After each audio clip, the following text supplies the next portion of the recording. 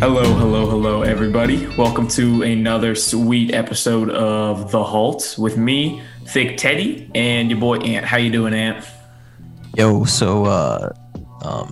somebody gave me shit last time they said my intro needs to be, I need more energy, but I don't think people understand this is just how I am.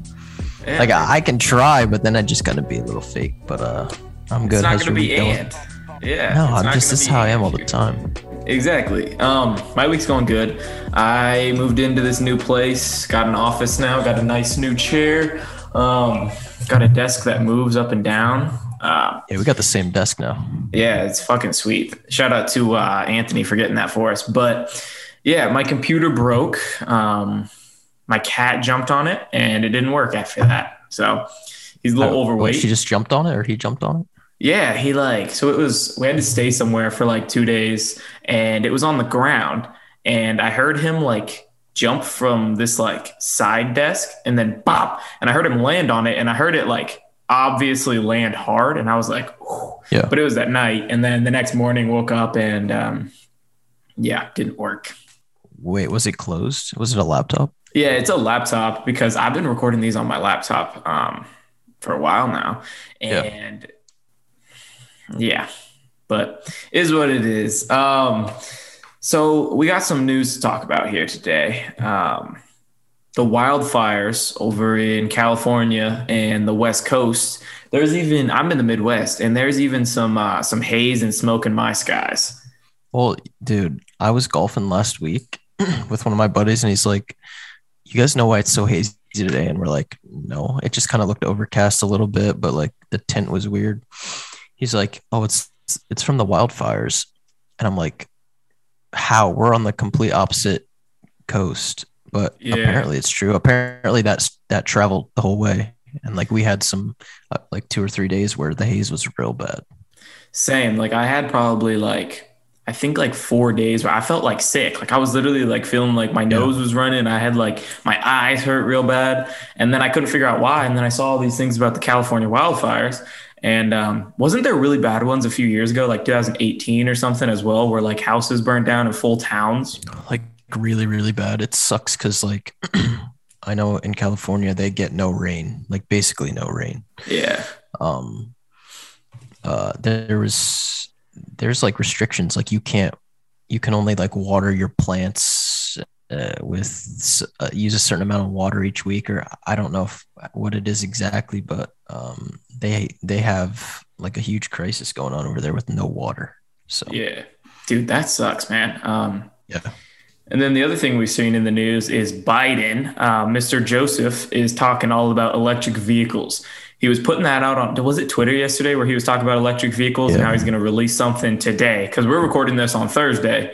So he said he was going to release something today. We're kind of waiting to see what it is, but that's big news. I mean, Biden really coming out behind electric vehicles. We haven't seen that, I guess, like a full focused campaign about electric vehicles. Like we haven't seen him really kind of put them at the main topic of one of his talks. So if he goes off on them, they could rip in the stock market. I thought I saw something like he wanted people to or states to pledge that they'd be like full electric or produce so many electric vehicles or something. I don't know really what it was, but I know California came out and said they'll be all electric by like 2030 or something, Damn. which Yeah. is crazy to think about, but Yeah, I saw also Ford came out and said that they're going to have like a 40% electric fleet by, I think it was either 2023 or 2025, somewhere in that range, which that's nuts. I mean, Ford is a huge, huge auto producer in America. Like, yeah.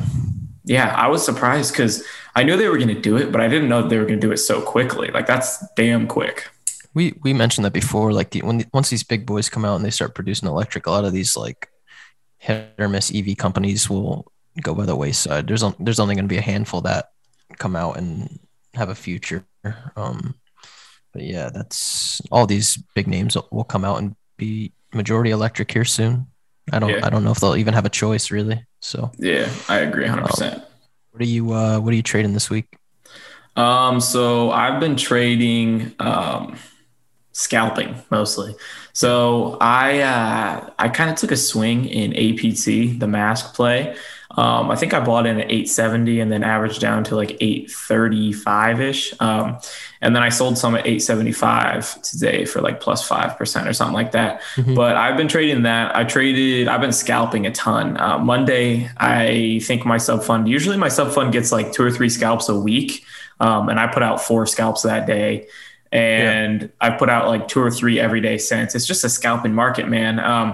I traded OCGN today. I bought in, I think, like the last 3 or 4 minutes of pre-market, and I think it was like 7:05 maybe was my average, 7:10, and then it ran to like 7:30 and then 7:50. So that was a pretty good scalp for me. Yesterday I traded BYSI, as I think everyone did. That was a good scalp for me, and I think that was it halted up and down multiple times. And one of the times we got it halting up, but then it dropped after it like unhalted.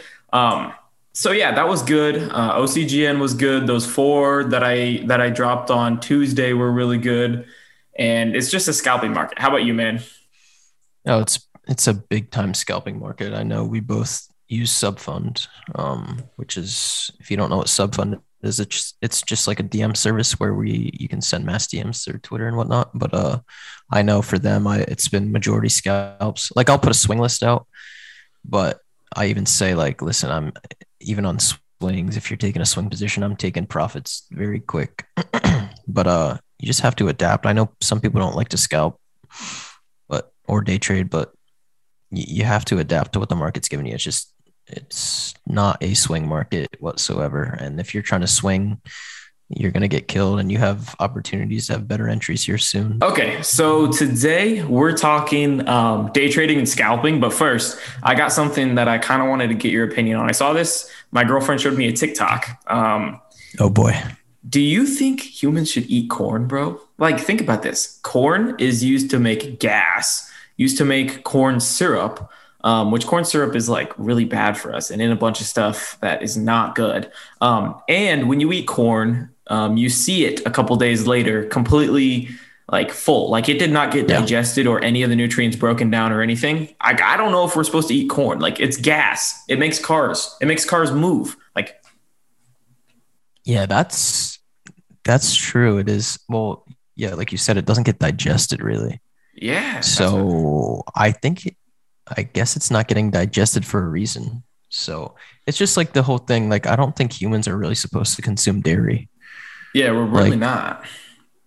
A lot of people are lactose intolerant, and which is basically your body rejecting dairy. So the things you find on TikTok, Yeah. like, I don't know, maybe you're not supposed to eat corn. It tastes good, but the only thing is, dude, corn on the cob gets stuck in my teeth. Yeah, I don't like corn on the cob. It's so annoying. Okay, I got a recipe for everybody quick. Like, just like Mexican street corn. It's not a recipe. It's not mine. It's just something that I freaking love to eat. I just go and get some of that like Mexican sour cream, dump that on the corn, a little bit of lime, a little bit of cojita cheese, and then you put some chili powder on it. Boom, dude. It's probably one of my favorite things in the summer. I eat it like once a week in the summer. Do you like tahine? I think I'm pronouncing that right. Do you know what tahine is? Yeah, I do know what it is. I can manage it, but I'm not going to like go and choose it. I'm not going to be like, this is what I want to eat. Yeah, I've had like I had these like mango gummies and they had tahine on it, and I thought it was disgusting. But yeah, like people swear by that. People always put like that stuff on like watermelon, cantaloupe and stuff. And like, it's okay, but like, I'm fine eating my mango without that stuff. Yeah. It's okay. People will hate on us for saying that, but it's just all right.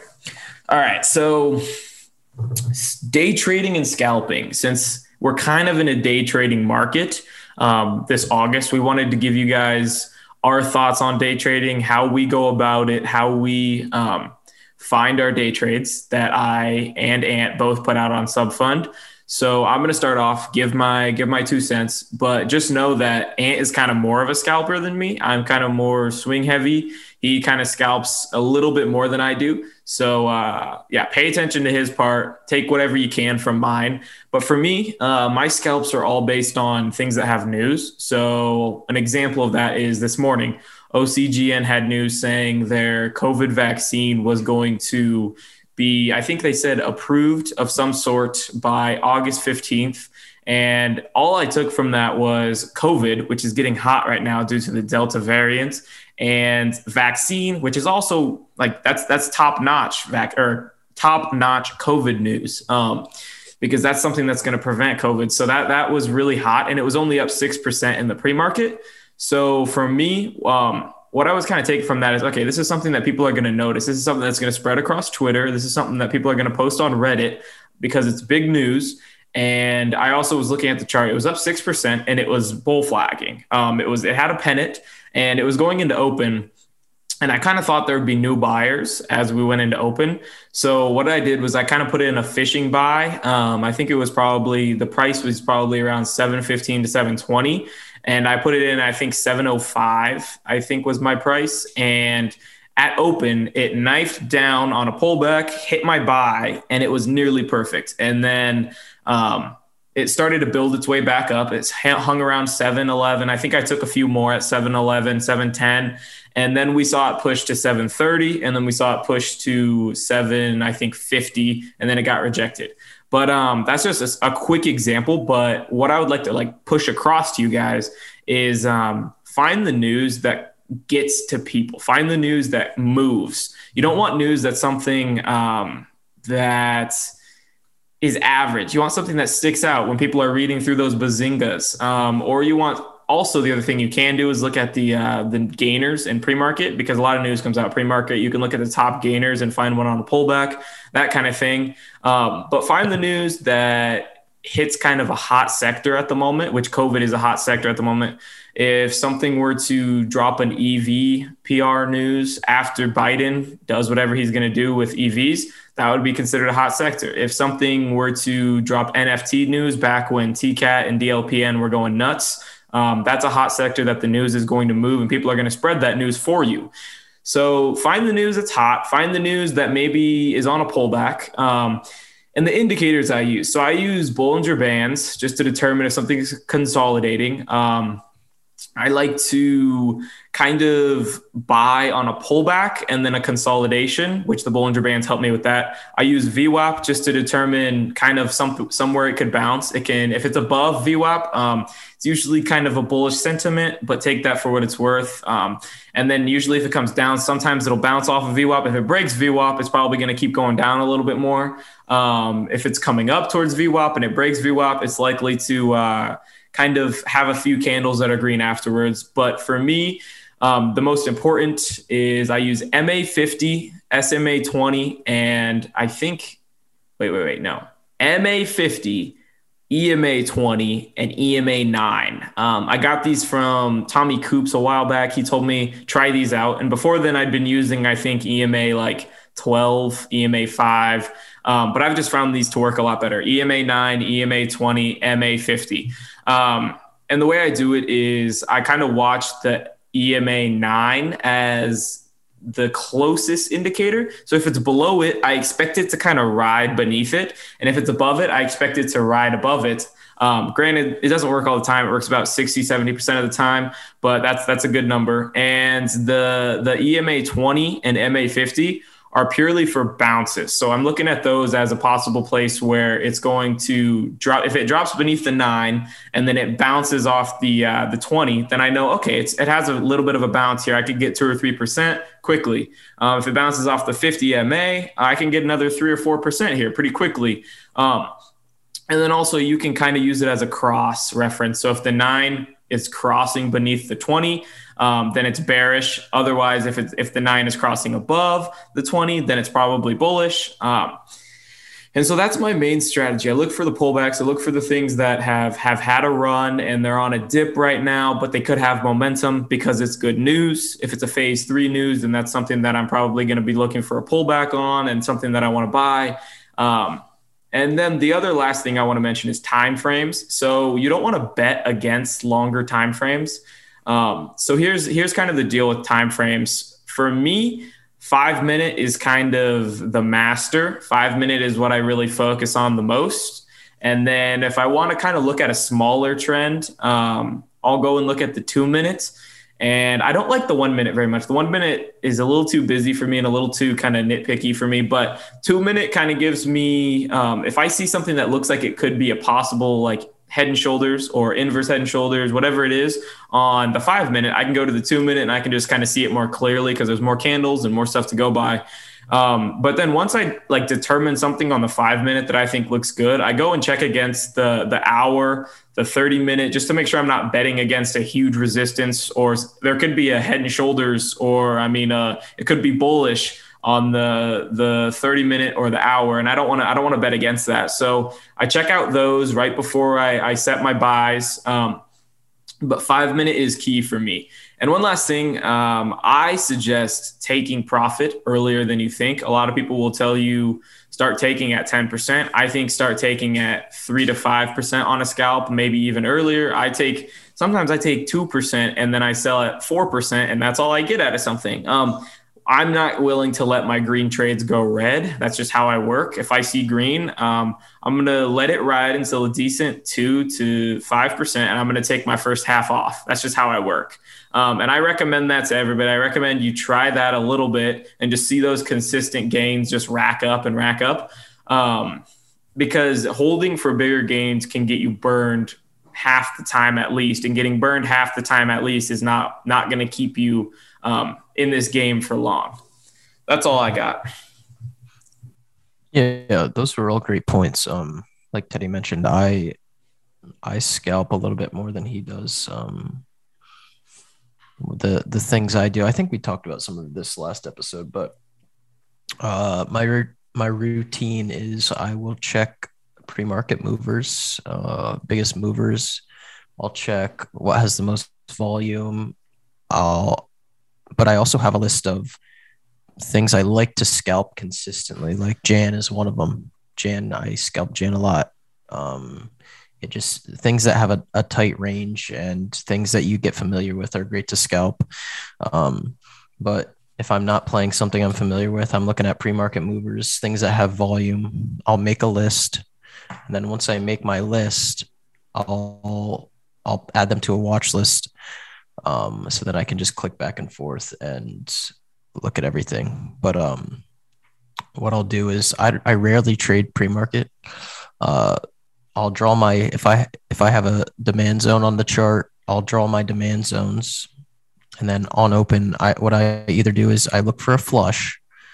A lot of the times I'll buy into a flush if I see something that's showing me a sign of a reversal. So I'll either buy into a flush, or I'm looking and placing my bids right at my demand zones. What supply and demand does, and that's what I use to scalp, is it basically gives you a roadmap of entries and exits. So supply being resistance, demand being support, or where we want to bid. I tweeted something the other day. I logged 80 trades. Well, I just looked at my last 80 trades that I logged, and I think 74 or 75 of them were a success using supply and demand. And by success, I mean like 2-3% at least. And the thing with demand is if you're being strict and you're buying within this demand zone, it's also showing you stop loss placement. So the demand zones are normally pretty small. So if your bid gets filled and then say something, the demand zone's broken, your stop loss is only going to be a few cents under that. So it's very, very minimal risk and potential for big reward. Some indicators I love to use besides supply and demand. I use VWAP, obviously. Bollinger Bands I love stochastics. I like MACD, but stochastics and MACD in unison are super strong. I use VPVR. I use the 9EMA, and that's about it. I don't want to overcrowd my chart. Supply and demand to me is the most important thing. You could essentially trade with just supply and demand if you really wanted to, without any other indicators. So that's what I'll do. The highest times of volatility are right at open till about 10:30, and then from 10:30 till about, I don't know, 2 maybe. Very low volume, especially we're in August now. So you'll see charts break down midday, and then that's it. You forget about them. Don't move much. No, not at all. But the best times to scalp are right at open from about 9:30 to 10:30, and then power hour. Lunch is great to look for entries, but I rarely will trade during lunch. I'll just look for entries, see if something hits my demand, and then bid. The time frames I'm using, I swear by the 5 minute, the 1 minute. I see people wanting to use the 1 minute. The 1 minute's just a bunch of noise within the 5 minute chart. The candles are just a bunch of noise within the 5 minute candles. Sometimes I'll use the 4 hour just to compare, but I'll give you an example, and I'll throw this up actually on the screen so everyone can see this. If you're watching on YouTube, BTBT, I've been scalping this for 2 weeks, and all the previous demand zones have held true. So a demand zone from last week is still holding true this week, the next week, as a demand zone. We saw earlier in the week, there's one demand zone. It hit from the week prior and ran about $3. So you want to keep these zones on your chart, extend them from the previous week to the week over if you're trading it, and bid those demand zones. Supply, sometimes once supply is broken, that is then turn into demand. But yeah, that's what I'm looking for. I don't want to make this too long, but supply and demand is extremely important. People even use supply and demand to swing, but if we're talking scalping, that's what I do. And I almost never will hold overnight something. I love to be in my scalp account. I love to be all cash because you never know what the next day is going to bring. So, yeah, no, I agree. I need to get on and talk some more supply demand with you, and we need to do a podcast about it because I know Brady uses supply and demand a ton, and I know a lot of traders who use it and love it, and I kind of want to get more into it because supply and demand, like people tout about it. People say how it works perfectly, and I've done some, and I've looked at some, and I understand it, but I don't quite know the ins and the outs of it yet. So I need to kind of just learn a little bit more about it. Yeah, we could get into like pivots, how to look for pivot points, which are super important. Consecutive candles. We could get into bullish candle formations. I tweeted something the one day is like, if you're scalping, literally draw these bullish candles or bearish candle formations and put them on sticky notes on your monitor or whatever you're trading. And as time goes on, you'll get more comfortable and you'll just spot them on a chart. You won't even need your cheat sheet. But they're like a bullish hammer, extremely important to learn stuff like that. Like a Harame, yeah, we should definitely do stuff. We'll definitely do an episode on that. Yeah, season 2 is going to be some deeper level stuff. We're going to go into forms. We're going to go into that kind of stuff. So keep your eye on it. We're going to be wrapping up season 1 here in the next probably month or two. And then season 2 will be we'll take a few week break. Season 2 will begin. We'll bring on some of the same guests, but we're excited. We're going to hop into the UFC section today. And if you're a person who's not into the UFC section, probably about 10 minutes, you can skip ahead. But it's a good card this week, man.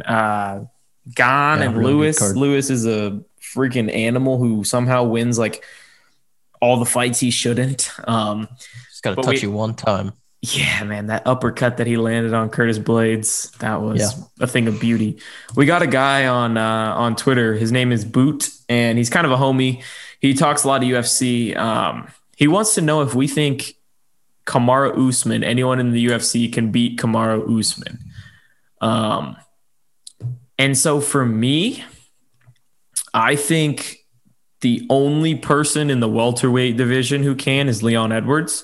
I think Leon Edwards could make it an absolutely boring fight and kind of because he has decent takedown defense. I think he could outland him on the feet, but it would be a really boring fight. And it would be basically just a point kickboxing fight to win.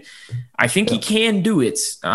He has the skill set to do it, but I don't know if it would be a really, really close fight. And other than that, man, I don't think there's anyone in the welterweight division that can do it. And I don't think there's anyone who could come up from 155 and do it either. No, nobody at 155. Yeah. Gilbert Burns is the only other name that comes to mind just because. That's who I was going to say. Yeah, just because Usman didn't want to grapple with him. They were training partners before, so I think Usman knows he can't grapple with Burns. Burns' submissions are next fucking level, man.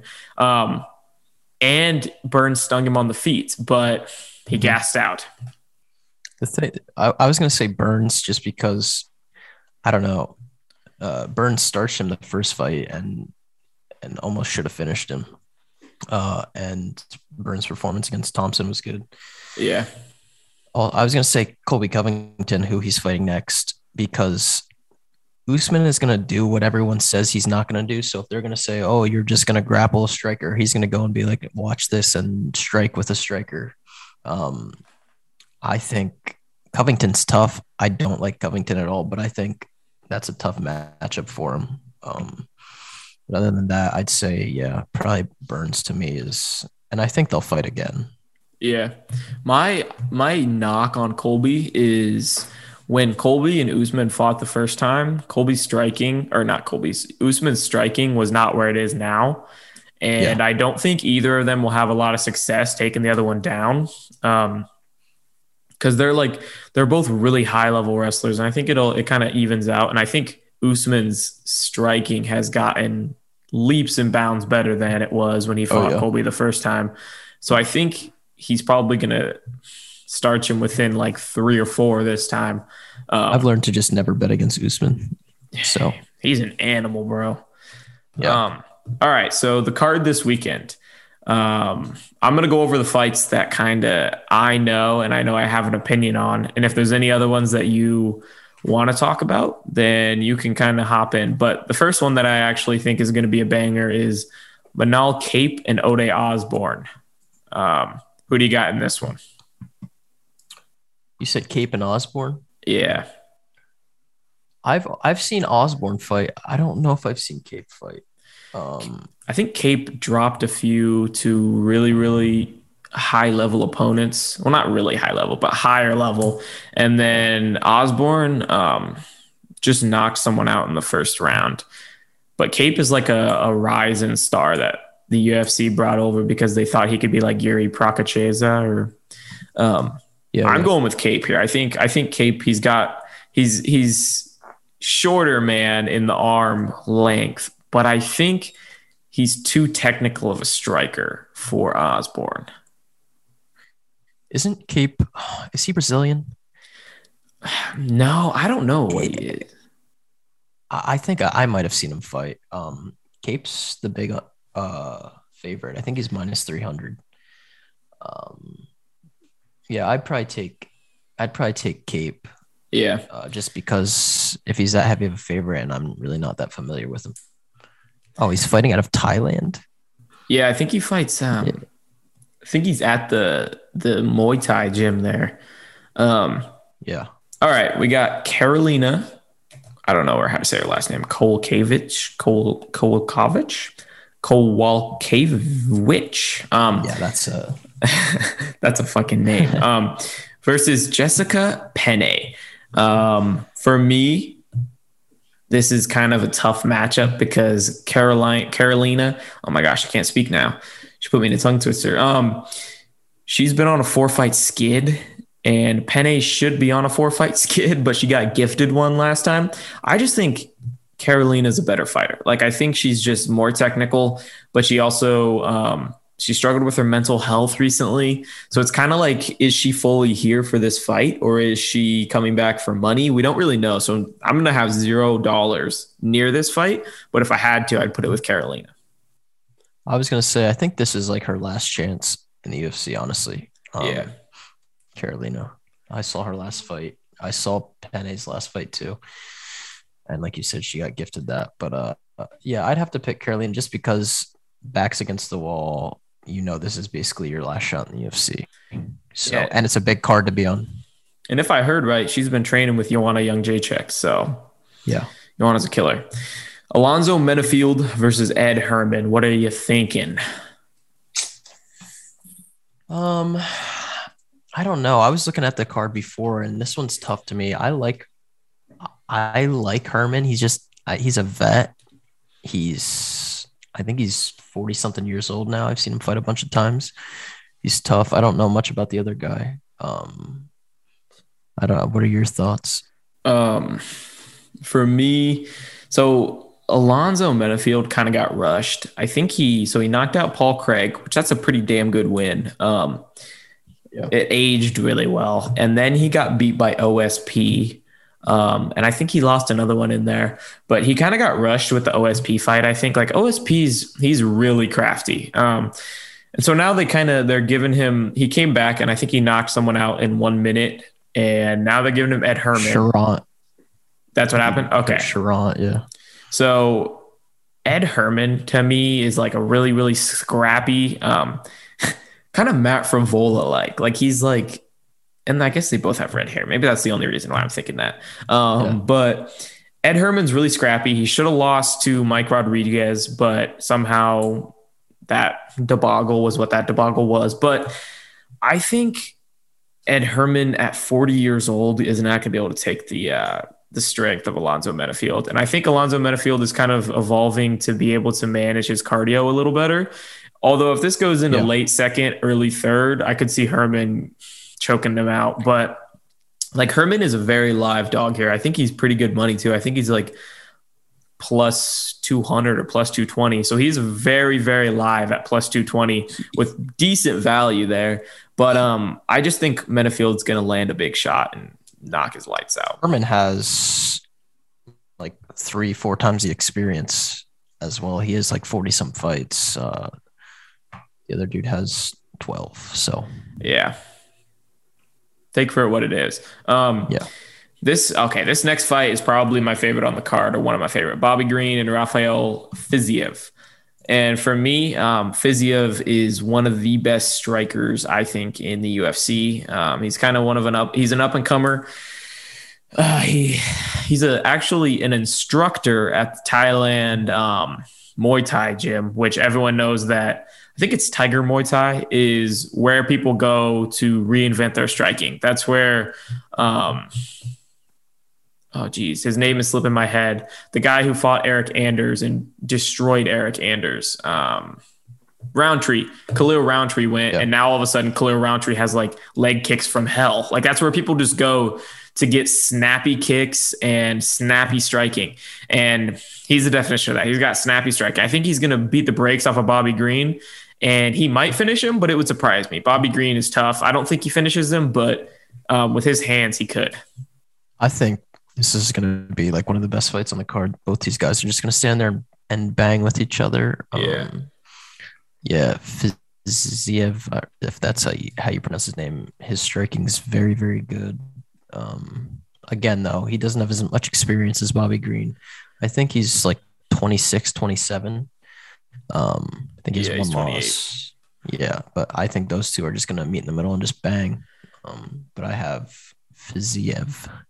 I hope that Bobby Green tries to take him down, bro. Like, I just hope Bobby Green tries to, so we can see that. That's how I was feeling.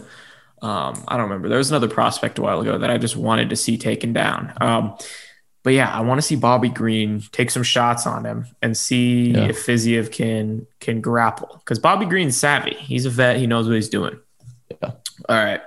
Song Yadong versus Casey Kenny. For me here, I'm going Casey Kenny. I think Casey Kenny, he'll be able to mix in a few takedowns, maybe just pose the threat. He doesn't even have to get him down. Pose the threat, jab and kick at range with Song Yadong, and I think he's going to be able to outpace him. Song Yadong, his cardio has been a little suspect and is like, I want to say a few fights ago, there were 2 or 3 fight stretch where his cardio was a little suspect. And then last fight, I think he fought Kyler Phillips. He came on towards the end, but it wasn't like something that I think is going to be able to beat Casey Kenny. Casey Kenny has a good gas tank. He can mix in the grappling, which can make Song Yadong very tired. He can mix in the clinch, which will also make him very tired. And I think he's just going to kind of control the fight. He lost to Dom last fight too, so he's looking to bounce back. Yep. That was a fight I thought was supposed to win. But no, I have Kenny. He is a good grappler, and he's trying to bounce back from a loss to Cruz. So, yeah. And I mean, Yadong, he's like one of the UFC's kind of prized possessions at bantamweight. They kind of have wanted him to be successful for a little while here. But I think how old is he? Let me check it out. He's 23 right now. And I think he's in like that Max Holloway stage where he's going to take some losses here and there. He should have lost to Cheeto Vera. And I also think he should have lost to Cody Stamen. And Cody Stamen and Casey Kenny fight similar. They're not exactly the same. Cody Stamen's more wrestling oriented, but I think they have a similar kind of gas tank, like push you up against the cage and make you tired kind of, I guess, style. Yeah. We got Michael Chiesa versus Vicente Luque. Who are you taking? I think we mentioned this last time. I like both fighters. I was supposed to see Chiesa fight on the McGregor, or not the McGregor, the Khabib card a few years back when he was supposed to fight Ferguson. Yeah. I have Luque. I think you're gonna go opposite of me, but I like Luque. I like he's tough. He'll stand in there and bang with anybody, and his striking's really good. I remember watching him on The Ultimate Fighter. I'm almost positive he was on the same season as, it was like Usman, Ryan Hall, Vicente Luque. They were all in the same season. Yeah. Hader Hassan. But yeah, I have Luque. That's what I got. I got Chiesa for a few reasons. One, we've seen Luque get controlled on the ground before. Granted, I think he's a black belt, BJJ, and he trains with Gilbert Burns. So he's not a fish out of water down there. Like, he's going to be fine. He choked out Tyron Woodley. What did he do to Tyron Woodley? Did he choke him? I don't remember, but I think Chiesa is going to be able to get him down and just hold on to him, like blanket him, like a weighted blanket. Like, I think he's just going to be able to flow with him. And I think Chiesa is a lot tougher than people give him credit for. He is scrappy. Like, the man, I remember, I think he was on The Ultimate Fighter back then. He had long hair. He was scrappier than shit, bro. And I think Luque also, I don't like him in big spots like this. Like, this is a fight where Chiesa is moving towards like title contention. Like, he's moving towards this fight and maybe one more big one and then getting a title shot. But I don't like Luque as much in those spots. I don't really feel like he is able to capitalize. Like, he beat Woodley, but Woodley, it's Woodley now. He's not Woodley. He's, what is he? Tyrone Soft Woodley. Like, I don't know what he is, but he's not the boxer old. now. Yeah, he's not the old Woodley. The old Woodley would have knocked people's brakes off and came forward and threw combos. I don't know what he's doing now, but yeah, I'm taking Chiesa to control him for 3 rounds, just blanket him in a really, really boring decision that people are going to hate on Chiesa for, but I think he's going to do it. Yeah. All right, co-main, Jose Aldo, Pedro Munoz. Who do you got? I can't believe Jose Aldo's still fighting, honestly. When he cuts this much weight, he looks sick. Yeah. Is that, what fight on the card is this? This is the co-main. Is it? Yeah. I don't know. I want to take Munoz, but I'm actually a fan of Aldo, so I'm gonna roll with Aldo. But I don't know how many more fights he has left in him. I mean, he's chasing the belt here. If he hits any roadblocks, or I think that's it for him. Yeah, I'm going to.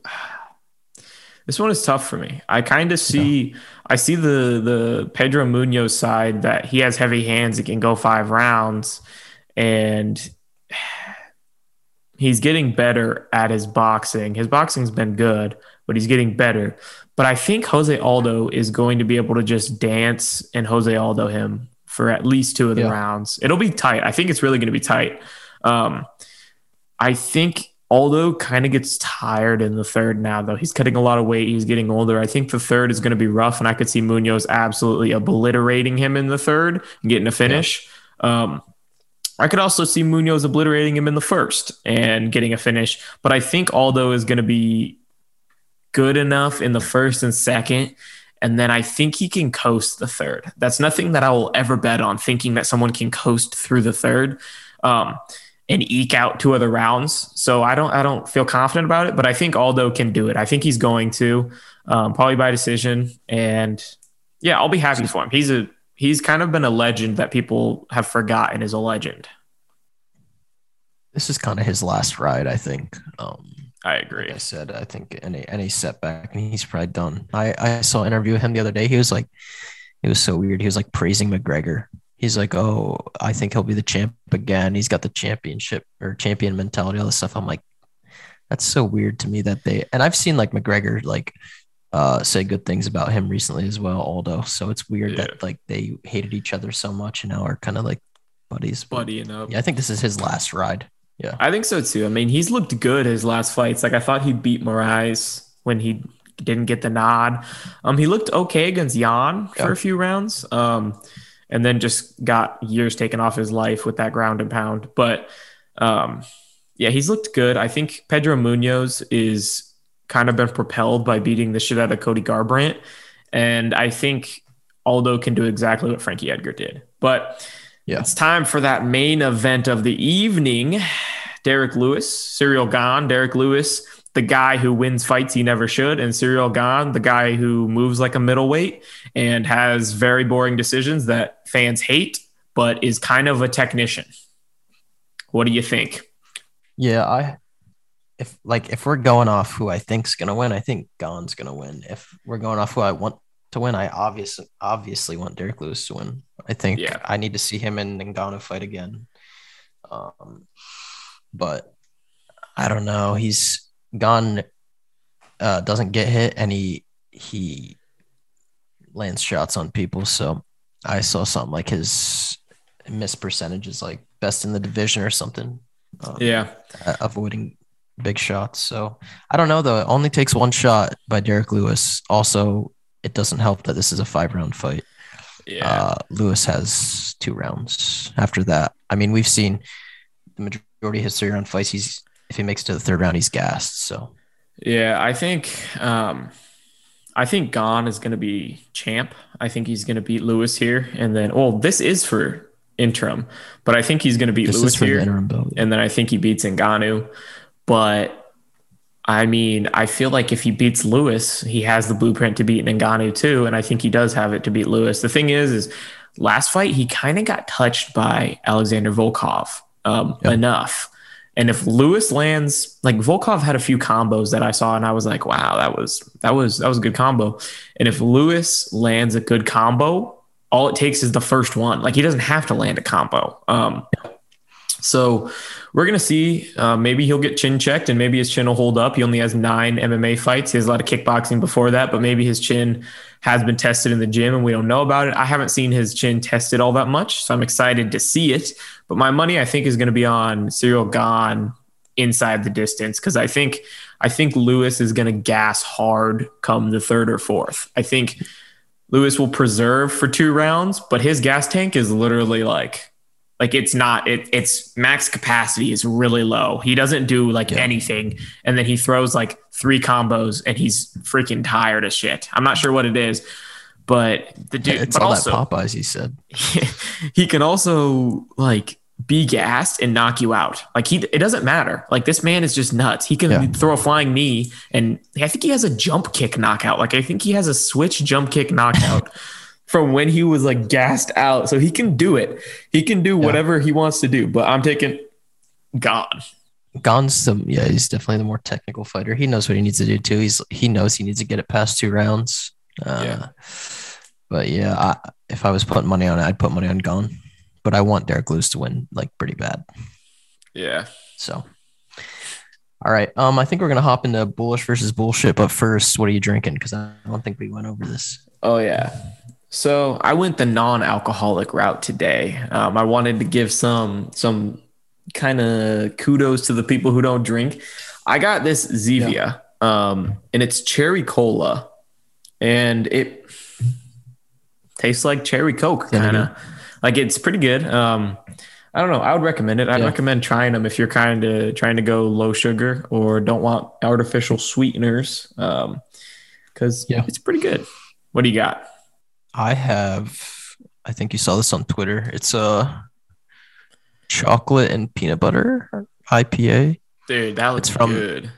It's Rusty Rail. It's this brewery about an hour from me, dude. And it's like an old train yard like a gigantic building. It's all brick. It's like a beautiful building, and they serve like really good food and have like I got one the other day. It was like a coffee infused, which was really good. This one's chocolate and peanut butter, and it's really good. But That sounds good as hell. I've been liking like the IPAs recently, the ones that don't have a horrible aftertaste. Like the not hoppy ones. Yeah, this one's really, really good. I know that you had a smoothie IPA last week, and I tried a smoothie IPA that was, yeah, that one. I tried. It was banana strawberry banana. Ooh. At a brewery. Ooh, man, it was smooth. It was kind of thick. Oh, it was so good. The thing with those, dude, is you got to make sure they're cold though. Mm-hmm. Like you have to drink them cold, or else they taste horrible. Yeah, dude. IPAs warm taste like a skunk butt. Like, yeah, that's all really, it is. No, they do. Yeah. All right, I think we're gonna hop into bullish versus bullshit, and I think the first one, which has been hot this week for a couple different reasons, is Robinhood. Ooh, the hood. What are your thoughts? What are your thoughts on the stock, and what are your thoughts on the company? Okay, I'm gonna pull up the chart real quick on my phone just so I can look at it. The company, I think I'm not bullish on long term. Let's check out this chart. Hood, show me the hood. Oh yeah, there's not much to look at the chart. I just realized I forgot it IPO'd like last week or something, or this week. So actually the chart looks pretty good. I'm on the hourly chart, and it looks like it's just like penning up or flagging. So the chart looks pretty good, honestly, here at 60. It starts to look like it's basing out here. For the short term, maybe you get a pop for 5 or 10%. But long term, at these prices, I'm feeling bullshit at this price at $60. I do not like it. I think didn't it IPO at like 35 or 38, somewhere in that range. Yeah, and then instantly dropped like $10. Dude, you know what I think happened? So I think this is a lot of retailers were planning to short it, right? I think the hedges did what retailers did to them on GME. They squeezed them. I think they did. I legitimately think that the hedgies were like, okay, we see all this on like Wall Street Bets and stuff. We're going to squeeze them. And then they did. They squeezed the shit out of those shorts. Because I think Wall Street Bets had like a thing going to short Robinhood because Robinhood messed everyone up during the GME. That's kind of why I think long term it's not a good investment, because first off, there's way better platforms, and second off, they've done some of that shady stuff. What do you think? So I'll do what I think of them as a company first. I think Vlad, or whatever his name is a scumbag, honestly. Some of the shit he's done. And then I saw he like dumped hundreds of millions worth of shares. Right before it popped, bro. Yeah, like as soon as it IPO'd. And then there was something on Robinhood that your account would be like restricted if you were flipping IPOs. Did you see that? No. There's like people on Robinhood were getting like an error message that if you were like selling IPOs within the first 30 days or something of them IPOing, your account would be restricted. What? Yeah, dude, it was like a new thing they implemented right when their stock IPO'd. I'm like, how criminal is that? Dude, they've just done so much shit like that. Yeah, if you're trading on Robinhood, please, I know the platform looks good. I know the mobile platform, the UI is great, but please, you need to get off of it. Please. Agreed, 100%. Like, get off Robinhood, go to Webull, TD, whatever you prefer. But there's a podcast called The Halt that has a full episode on platforms that maybe you should go watch. True. Yes, definitely check that out. But if we're looking at the chart, I don't know I think we probably get this under 50. But this isn't something I would put money into. So bullshit on the company, and I think we could get this. You could get this at a better price. So I'd say bullshit on this until I would personally wait till under 50. Yeah.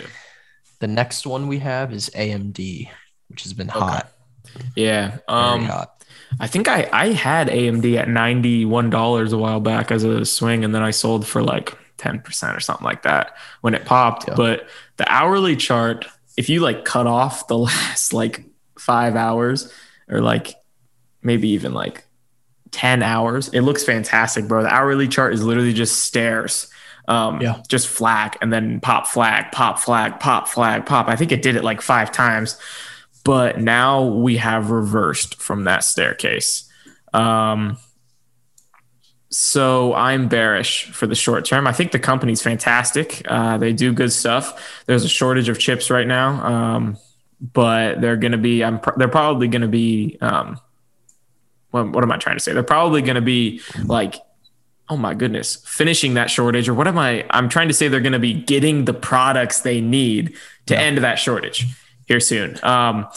But the chart looks bearish to me. It looks like it's going to form a head and shoulders on the hourly. It just looks like it's starting to base out where that last flag was.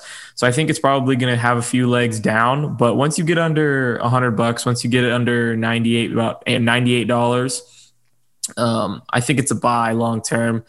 And it's probably going to have a few pops here and there, but then it's going to continue this uptrend it's on, because the chips they have we're not going to find them other places. The chips they have are top of the line, and we're going to need them.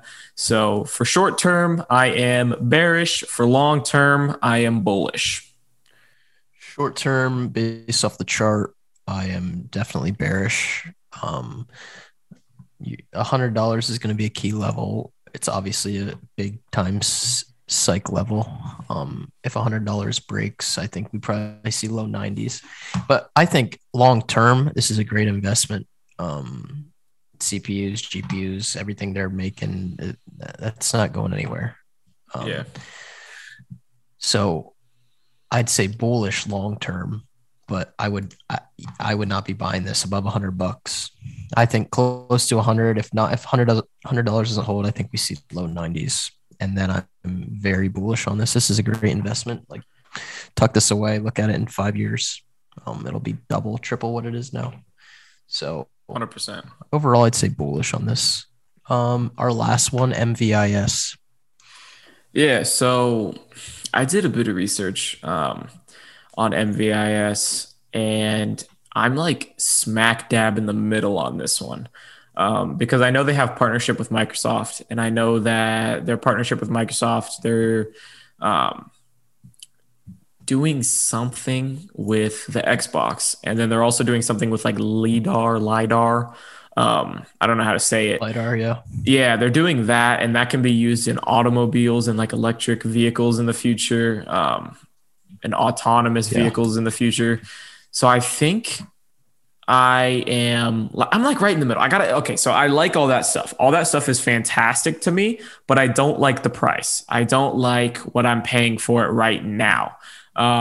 Give me a few months to kind of put together more DD, and I might like it at this price, but at this price right now, and put the numbers they're putting up right now, it doesn't feel like it's worth it. It doesn't feel like their tech is where it needs to be for me to believe in the company at these levels. I get that they have Microsoft, and I get that they have other things that are going to be used in autonomous vehicles, but I'm not calling bullshit, and I'm not calling bullish. I'm calling put it on my watch list and check it out and watch it for a month or two, and then decide if I want to go long, because the company itself and the products they have and the products they say they're going to have are fantastic, and I love 100%.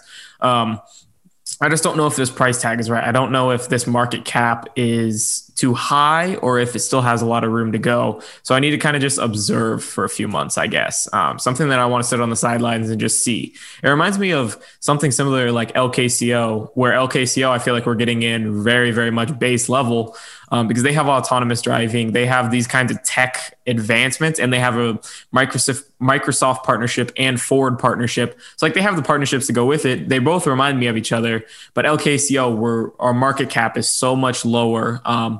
And I think they even have more revenue than MVIS does. But MVIS, I want to see some numbers. I want to see some growth. I want to see kind of just how the chart reacts, how the market reacts to it, and then I'll decide. So I'm smack in the middle. I can't make a decision. MVIS, if I'm looking at the chart to me actually looks pretty bullish. We got a nice descending wedge here. I think it's touched 5 or 6 times. More times something touches in a bullish formation, the more bullish it becomes. So yeah, I like this. If this continues to consolidate in like the low 12s, I think this could pop pretty hard. But if I'm thinking long term, I think this is a great investment. LiDAR's pretty important for the future. If they have the partnerships, that's great. I would say bullish long term. I'd say even bullish short term based on the chart right now. So I'm actually pretty bullish on this, both short term and long term, to be honest, just looking at this here now. So Sweet. Awesome. So, I mean, I like it too. I just need to watch it for a little bit. We kind of wanted to talk to everyone about our tattoos because I know we said we were going to do it a few episodes ago, but I got a few questions for you. So I'm going to do like your favorite, the most meaningful, your first, that kind of stuff. So what is your favorite tattoo that you have? My favorite tattoo has got to be my knee, I think. Let's see it. Yeah, that's pretty fucking sweet. Might be hard to see. Damn. I can see it pretty well. That shit is sick. It's just like, it doesn't really mean anything to me. It's just, I was like, damn, I don't see a lot of people with their knee done. Like, I want to get my knee done. And I'm like, I know it's going to hurt because the bone and whatnot. So I talked to my artist. I'm like, hey, can you just sketch something up? Like literally whatever you like come up with. And if I like it, I'll get it. I just want something that's going to look good. And he sketched something up. And then I went in like 2 weeks later and I got it done. But dude, the knee, you got the snake on the side of your knee. Yeah. The kneecap itself. So when I was getting it done right under the kneecap, when like you're at the doctor and they like hit you with the hammer to see your reflexes. My artist is like, listen, dude, like I'm going to have to pin your leg down when I get to this because it's going to hit all the nerves and your leg's going to like do the motion of kicking. And I'm like, okay. So we get to that part and he's doing it. And it was the worst pain ever because he has my leg pinned down and like I could feel my leg wanting to go, but he was obviously stopping it so he could tattoo it. Terrible pain. Terrible pain. I've never tapped on a tattoo. I've never been like, hey, I need to take a break ever once. And that was the closest I ever was. I'm like, I was sweating so bad. My armpits and he's get sweaty, man. Yeah, dude. But that to me is probably my favorite. I have one on my shin too that you saw. It's just like an angel sitting on a swing with like the wings. I like that, but that also hurt really bad. What's your favorite? The one I got yesterday is my favorite. Just probably because I just got it, but let me pull up. I'm going to move. Yeah, that's so sick. So what it is it's a Jesus driving an Astro van because my favorite song or one of them is Astro Van by Mount Joy, but it's like a kind of like an old school take on it with kind of the traditional colors and stuff. Yeah. But I got it yesterday from this badass tattoo guy in Des Moines. His name is Paul NYCZ. I think he calls it Paul Nice is how he calls or says it.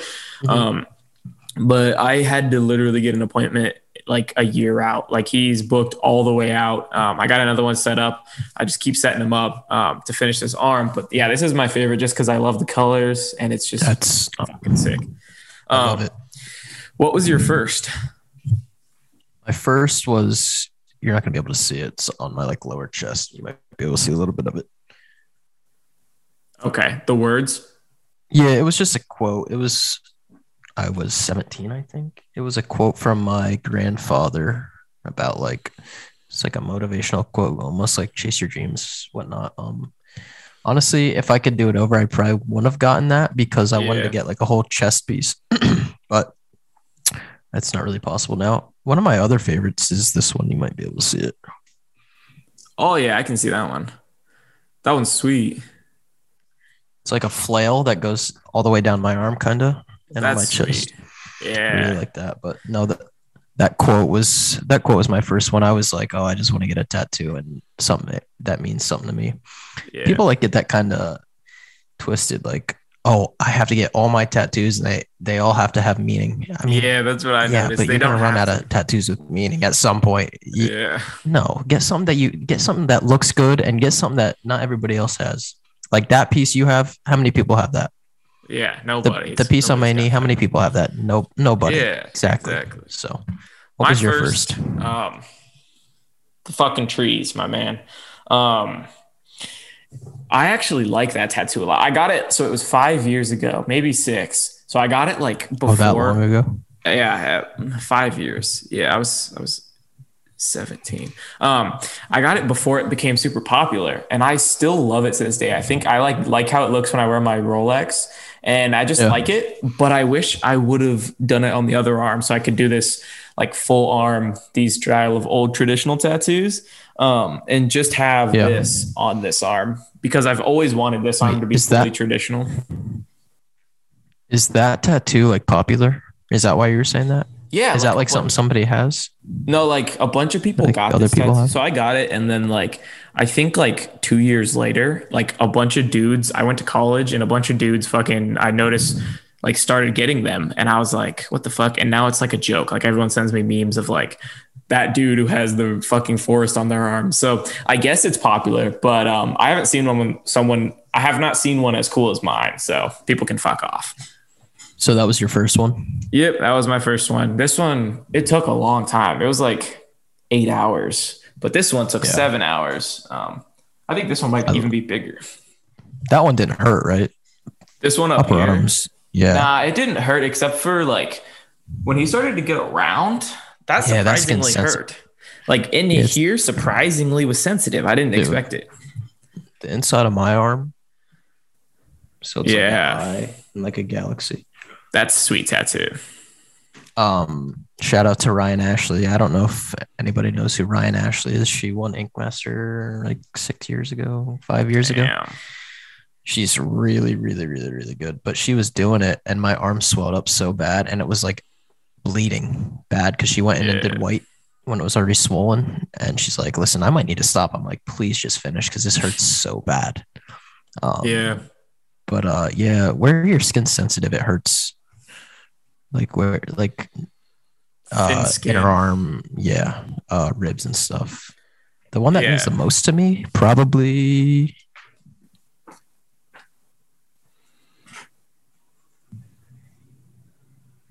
Okay. Oh, that's my grandfather when he was young. That's cool. And same girl did that, Ryan Ashley. But that probably means the most to me, honestly. I don't know if you have any that mean a lot to you or. Honestly, not really. I mean, my teddy butt tattoo. Oh, I forgot about that. I'm not going to show it on this, but you guys can search the picture on my Twitter. That one means a lot to me just because that year kind of like opened all these doors. But other than that, these ones, I haven't really gotten a tattoo that means a ton. I plan to. I want to do a chest piece that means a lot, like a full one, but I haven't really done any yet that mean a ton. I want to get my neck tattooed in the worst. Me too. I'm gonna do my hand and then I'm gonna do neck tat when I'm like 30 so that I don't have to worry about anything because right now it feels a little early in my life. Yeah, you just don't know until you like are sure of what you're gonna do and like your future's somewhat secured. But I know my mom would be so upset. Yeah, I know my girl and my mom would just look at me like, what the fuck are you thinking? Oh, your girlfriend wouldn't like it? Like getting your neck? She would not like a neck tat, man. I know. Damn. I know. I think, dudes that have neck tats, like that's good looking. Like I'm fully into women, but like those are good looking. Neck tats and hand tats. Those are cool. Yeah. Yeah. I can't believe she wouldn't like that. I know, right? I'm going to try to convince her. You're just going to come home one day, your whole neck's tattooed. It's going to be a scorpion all the way up the side of my fucking neck.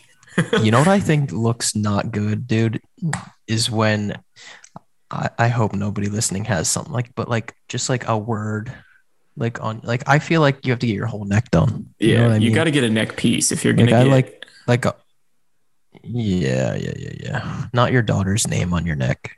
Yeah, it's I don't like know. if you do a name on your neck too, it looks too small, and then you've also taken up that space. Like you'd have to get a full cover up if you wanted to add something cool. But like if you're gonna do neck, do neck. Like fucking pop that shit out. Do something cool. Do a spider. Do it one of those traditional like something cool. Just fucking use that space though. Yeah, I plan to do something sick. I don't know what yet, but yeah, definitely. I think we're gonna jump into some questions that we have. We like to do the trading related and the not so serious question. hell yeah. I think our serious one for today is how did you find or develop your trading strategy? Yeah, so a lot of trial and error, I guess, is the only right way to put this.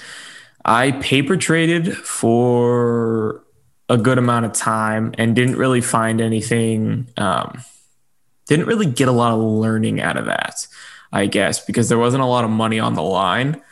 Well, there was zero money on the line. But then when I transitioned Yeah. to real money, I kind of found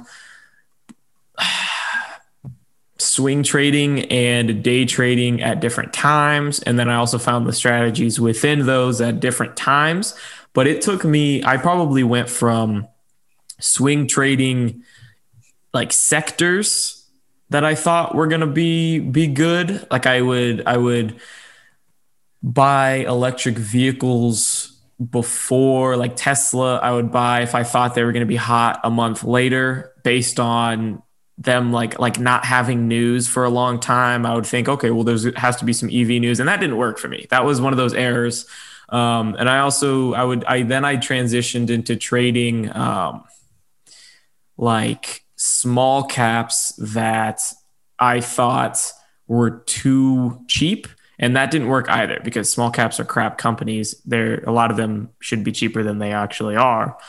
And then I transitioned to finding catalysts, and that's where I've stuck for the longest time. I've had years in that kind of catalyst realm of having something within the next month or two that will move the price up. And that's the plan that's worked for me swing trading wise.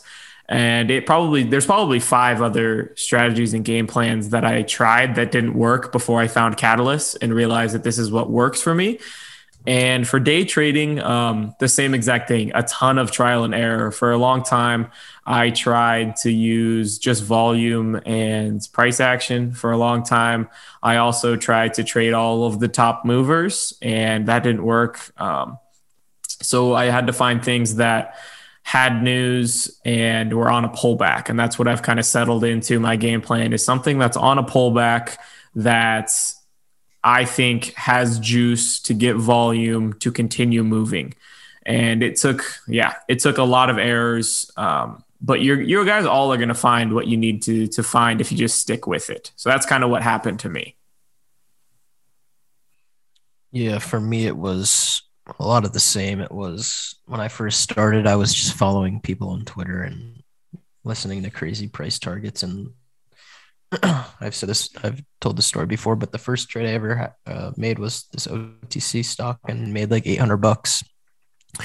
And then a couple of days later, I went all in on another OTC stock and was up like $400. And then I'm like, oh shit, I made almost $1,000 the other day. I want to wait till I make 1,000. Then I ended up losing like $500. So it was a lot of me losing a lot of money and realizing my mistakes and then I was like, well, damn, I can't rely on anybody else. I kept seeing people say, oh, you gotta like, if you want to do this like long term, you need to educate yourself. So that's what I did. And I taught myself. I was doing like 8 hours a day of trying to teach myself, and I wanted to get good at charting. So I got good at charting first, and then uh, looked at other things. But yeah, it's trial and error. Like you got to try everything to see what works for you. Like if you want to trade bio and bio doesn't end up working for you, then try trading something else. Try trading just stuff with catalysts like Teddy does. If you want to be a day trader, then learn something like supply and demand or other like learn how to chart. The thing is you got to understand that you're going to lose money. That's just how it is. You're It's a going to part of lose the money, game. and by losing money is the best way you're going to learn. We can paper trade, and you can put $100,000 of monopoly money on a stock and get lucky, and you made $500,000. Well, that doesn't mean anything because you wouldn't do that in real life. I say this all the time, but you got to make sure you're not trading with money you need. So if you are trading with rent money, please don't do that, because I promise you're going to lose it. And I promise you're going to make bad decisions. Keep your job, deposit a little bit of money here and there, make some trades, very small, and learn from them. But yeah, I had no mentor. So it was just me losing money over and over and over and writing down why I lost the money. That's key, sure I didn't man. make the same. That is key. Yep. Keeping track of why you lost your money is 100% key. Yeah. Like keeping track of my losses. I'm putting them on Twitter recently too. I've been doing loss reflections, posting them, and it's something huge. Like you guys need to do the same exact thing. If it's a trading journal, it's a trading journal. If it's a physical journal, it's a physical journal. Do what you got to do to just keep track and learn. Or you could use TraderSync, which I'm now an affiliate of. Hell yeah. Throw your pitch out. I do use TraderSync, and I used it before I ever was an affiliate with them, and TraderSync's great. It's super organized, and the UI is great. So you could use TraderSync, but you need to make sure you're keeping a journal. Yeah, I agree. But yeah, that's how I developed my strategy. I found what worked for me, what didn't, stayed away from what didn't, obviously, but in the process lost a lot of money. And that's kind of why I like to do these lessons and stuff where I try to help people, because if I can be a mentor per se to people and show them what not to do, and I don't know, maybe I can make it easier for people. But yeah, that's how I developed my strategy, honestly. Our not so serious question is, if you could wear tennis shoes on your wedding day, what would they be? Oh man.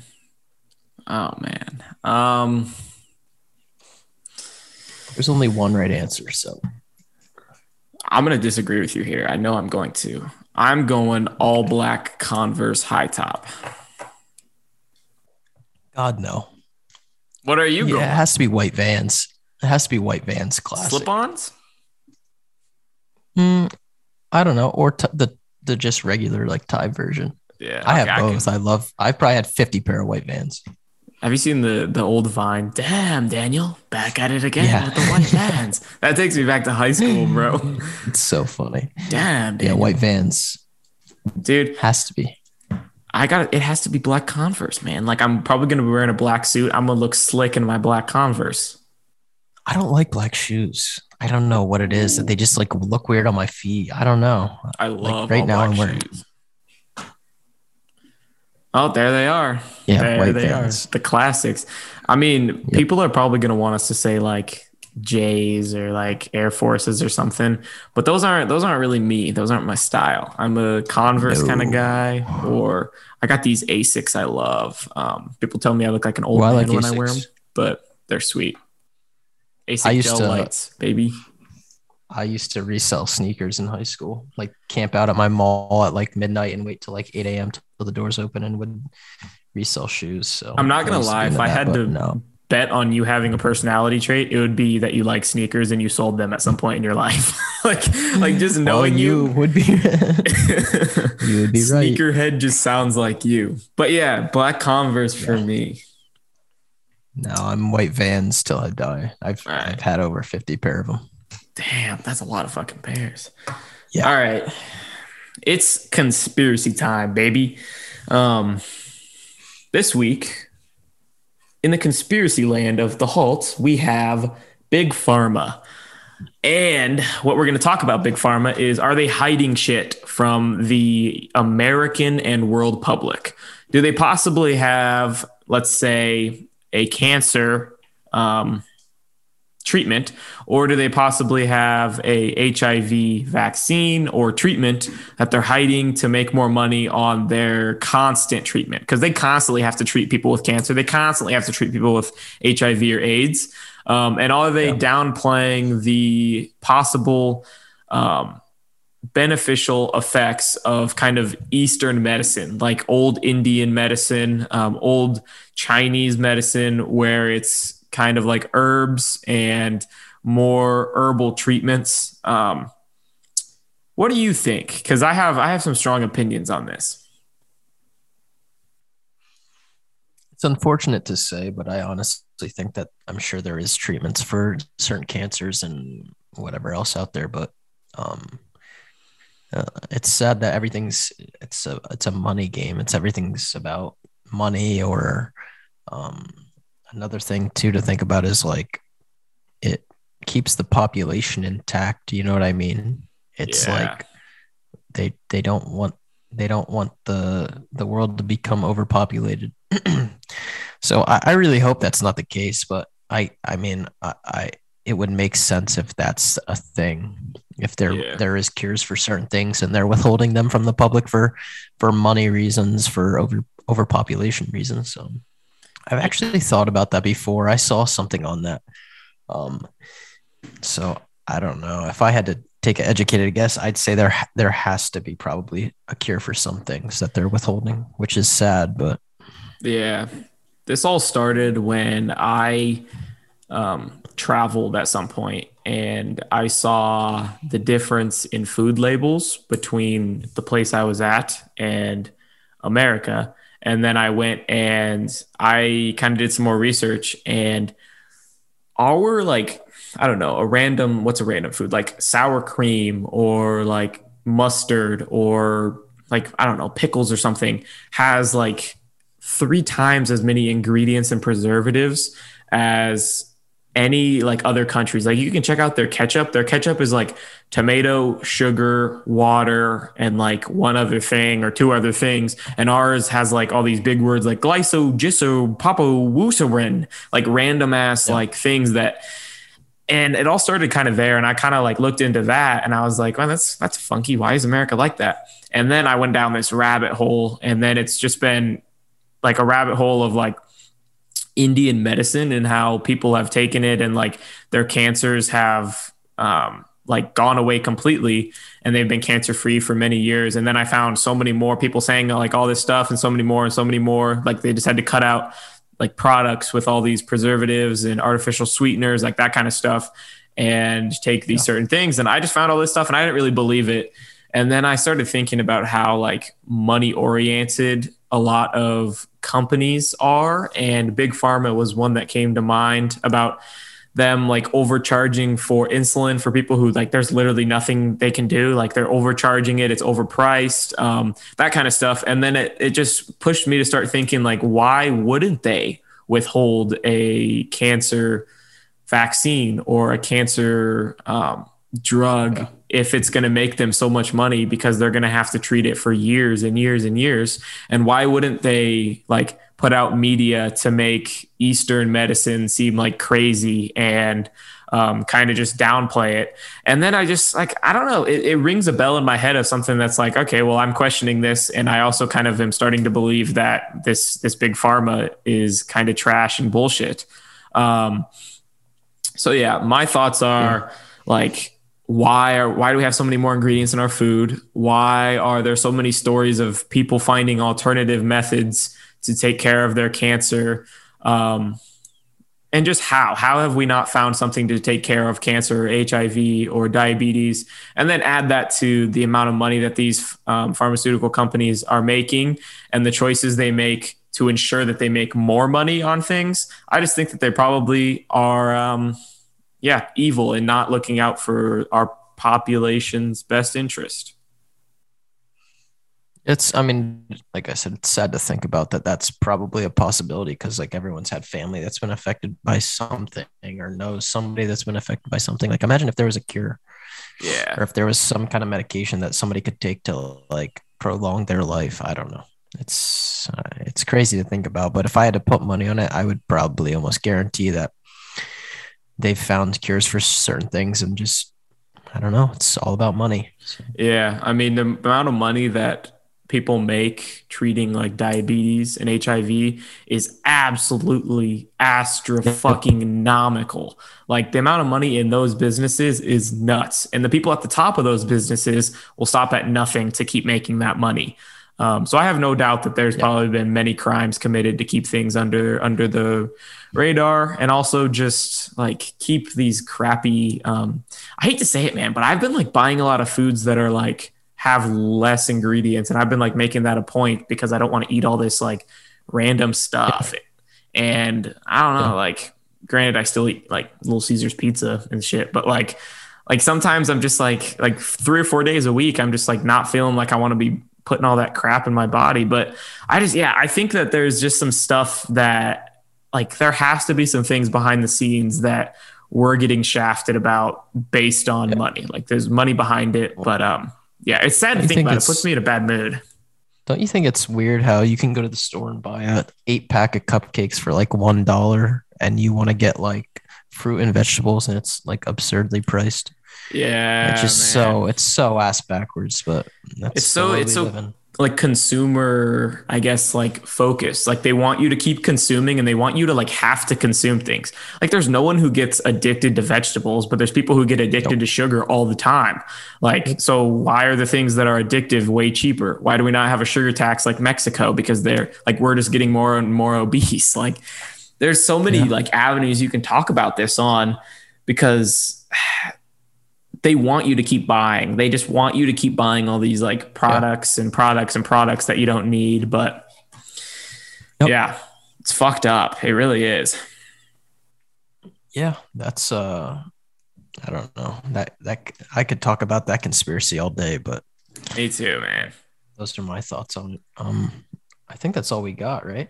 Yeah, I mean, thank you everybody for hopping on. Hope you guys enjoyed it. Hope you guys got some day trading tips and also some bullish versus bullshit on some good names, and hope you enjoyed the conspiracy.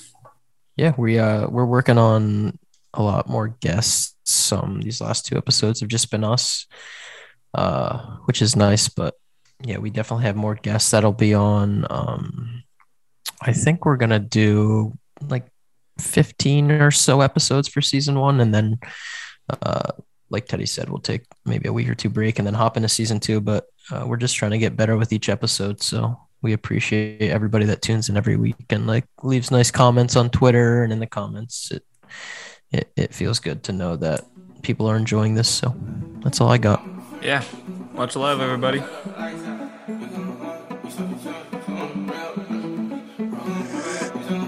This is what you cook. I'm in New York, where it be cold. Look at my neck cause it's iced out. I'm in the field, we going up. Tell 'em to cut all the lights out. You want a problem, you better think about it, cause I come with a price now. I get a go, I do not think about it, I don't go with that hype style. Yeah, you want a problem, little bitch, I ain't involved. Everything that we talk about still